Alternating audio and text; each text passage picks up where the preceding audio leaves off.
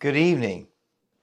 And as always, I want to thank you for watching tonight and hope that you had a wonderful weekend. I hope that you are safe on the snow.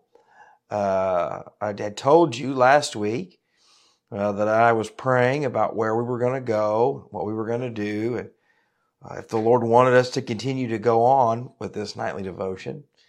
And I can honestly tell you, as the Lord has had to do many times lately, I told him that I was ready to be done, that I was that I was ready to take a break, to do something different. But as I have prayed and spent time alone with the Lord, I just feel like that is not something that He wants at this time. And so I have just been in prayer that if the Lord wants something to be done, the question is what should be done. And so as I have prayed and sought the Lord's face and just tried to ask Him, Lord, what do you need from me? But also, what do your people need who listen to this devotion in the evenings, or who watch them later, or who listen on the podcast?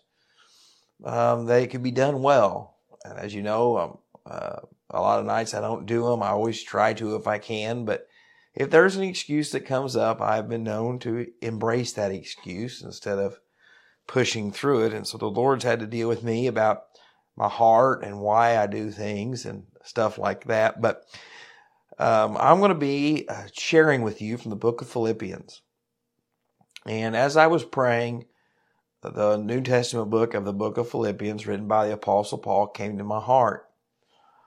And if you know anything about the book of Philippians, one of the most familiar verses in the Bible that's quoted by everybody is from the book of Philippians. I can do all things through Christ who strengthens me.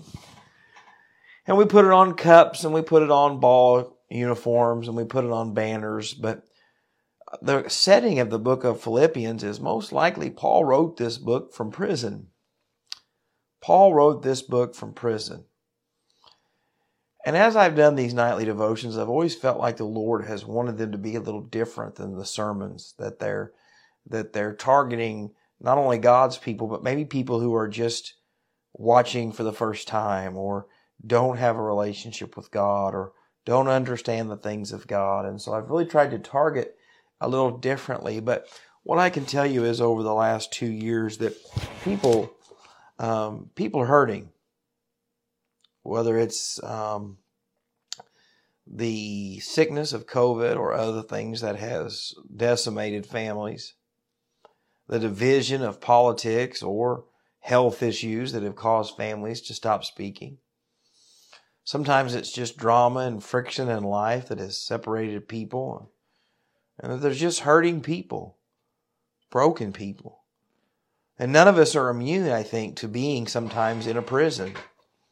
Whether it's an emotional prison, a spiritual prison, hopefully not a physical prison, but that happens.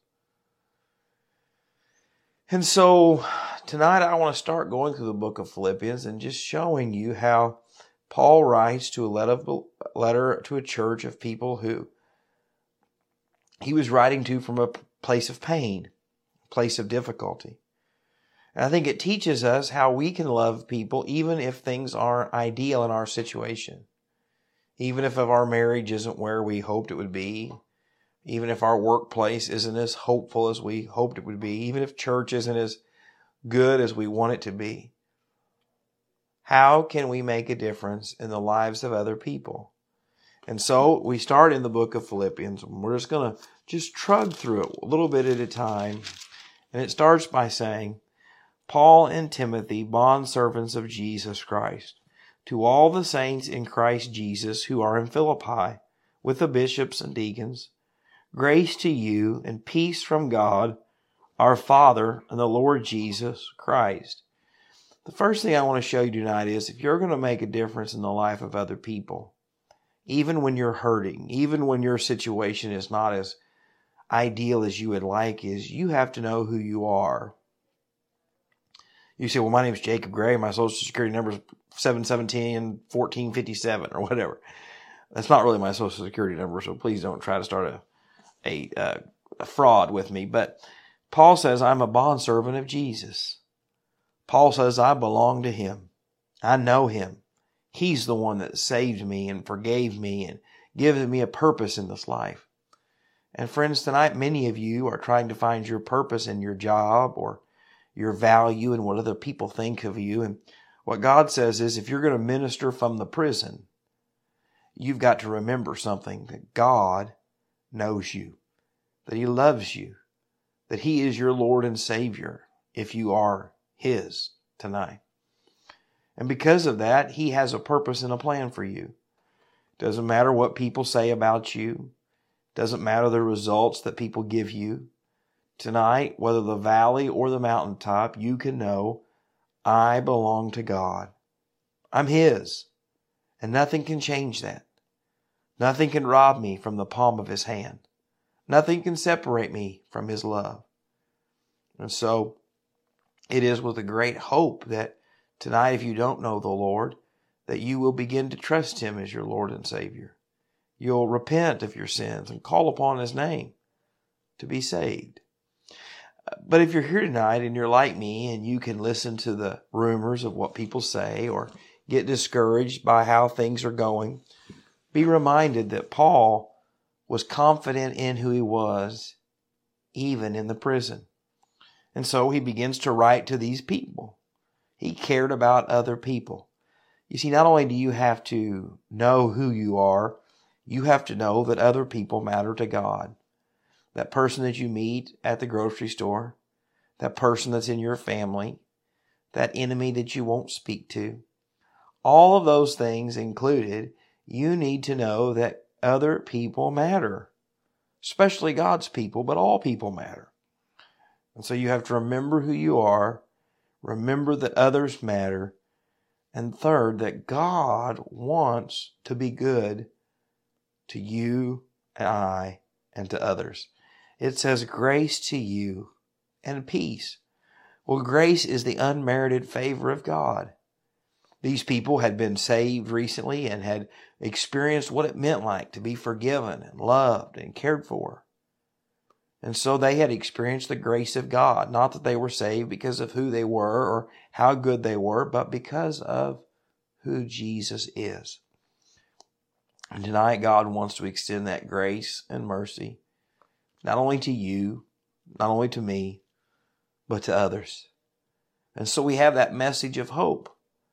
Not a message of judgment, not a message of condemnation, but a message of hope. That God is gracious and merciful if we'll accept it. But not only that, he says peace. And this idea of peace is something that we do not have in the world today on our own. There is no peace in politics. There's no peace in most families. There's no peace at church. There's no peace at work unless Jesus is the center of everything. He is the one that can give us peace when our relationships are crumbling. He's the one that can give us peace when our finances are struggling. He's the one that can give us peace when our diagnosis at the doctor is not what we wanted. Grace and peace to you. But it doesn't just say grace and peace. It says from God. You see, God will give you peace and grace that the world doesn't understand. You see, I think this is something that we have forgotten. Christianity is not a man-made religion. It's not a man-made blessing. It's something that God does. And so how we love people, care for people, fight our spiritual battles, they are all because of God and how the Spirit of God works. And so it is an area of our life that we don't see. Spiritual warfare, spiritual blessings, the Spirit of God doing things that only He can. And so tonight I want you to remember, know who you are and trust what God says about you. 2, remember that other people matter to God and they should matter to you. And 3rd, that God has a desire to bless and work in the life that you are living and in the life of people who come into contact with you. And so tonight I want you to remember all of this, that Paul is writing this from a prison setting, but yet he is still making a difference for God. And friends, you can make a difference no matter what prison you are in. And so as always, thank you for watching. And I pray the Lord would bless you in a powerful and mighty way. And I look forward to going through the book of Philippians with you tomorrow night. And God bless.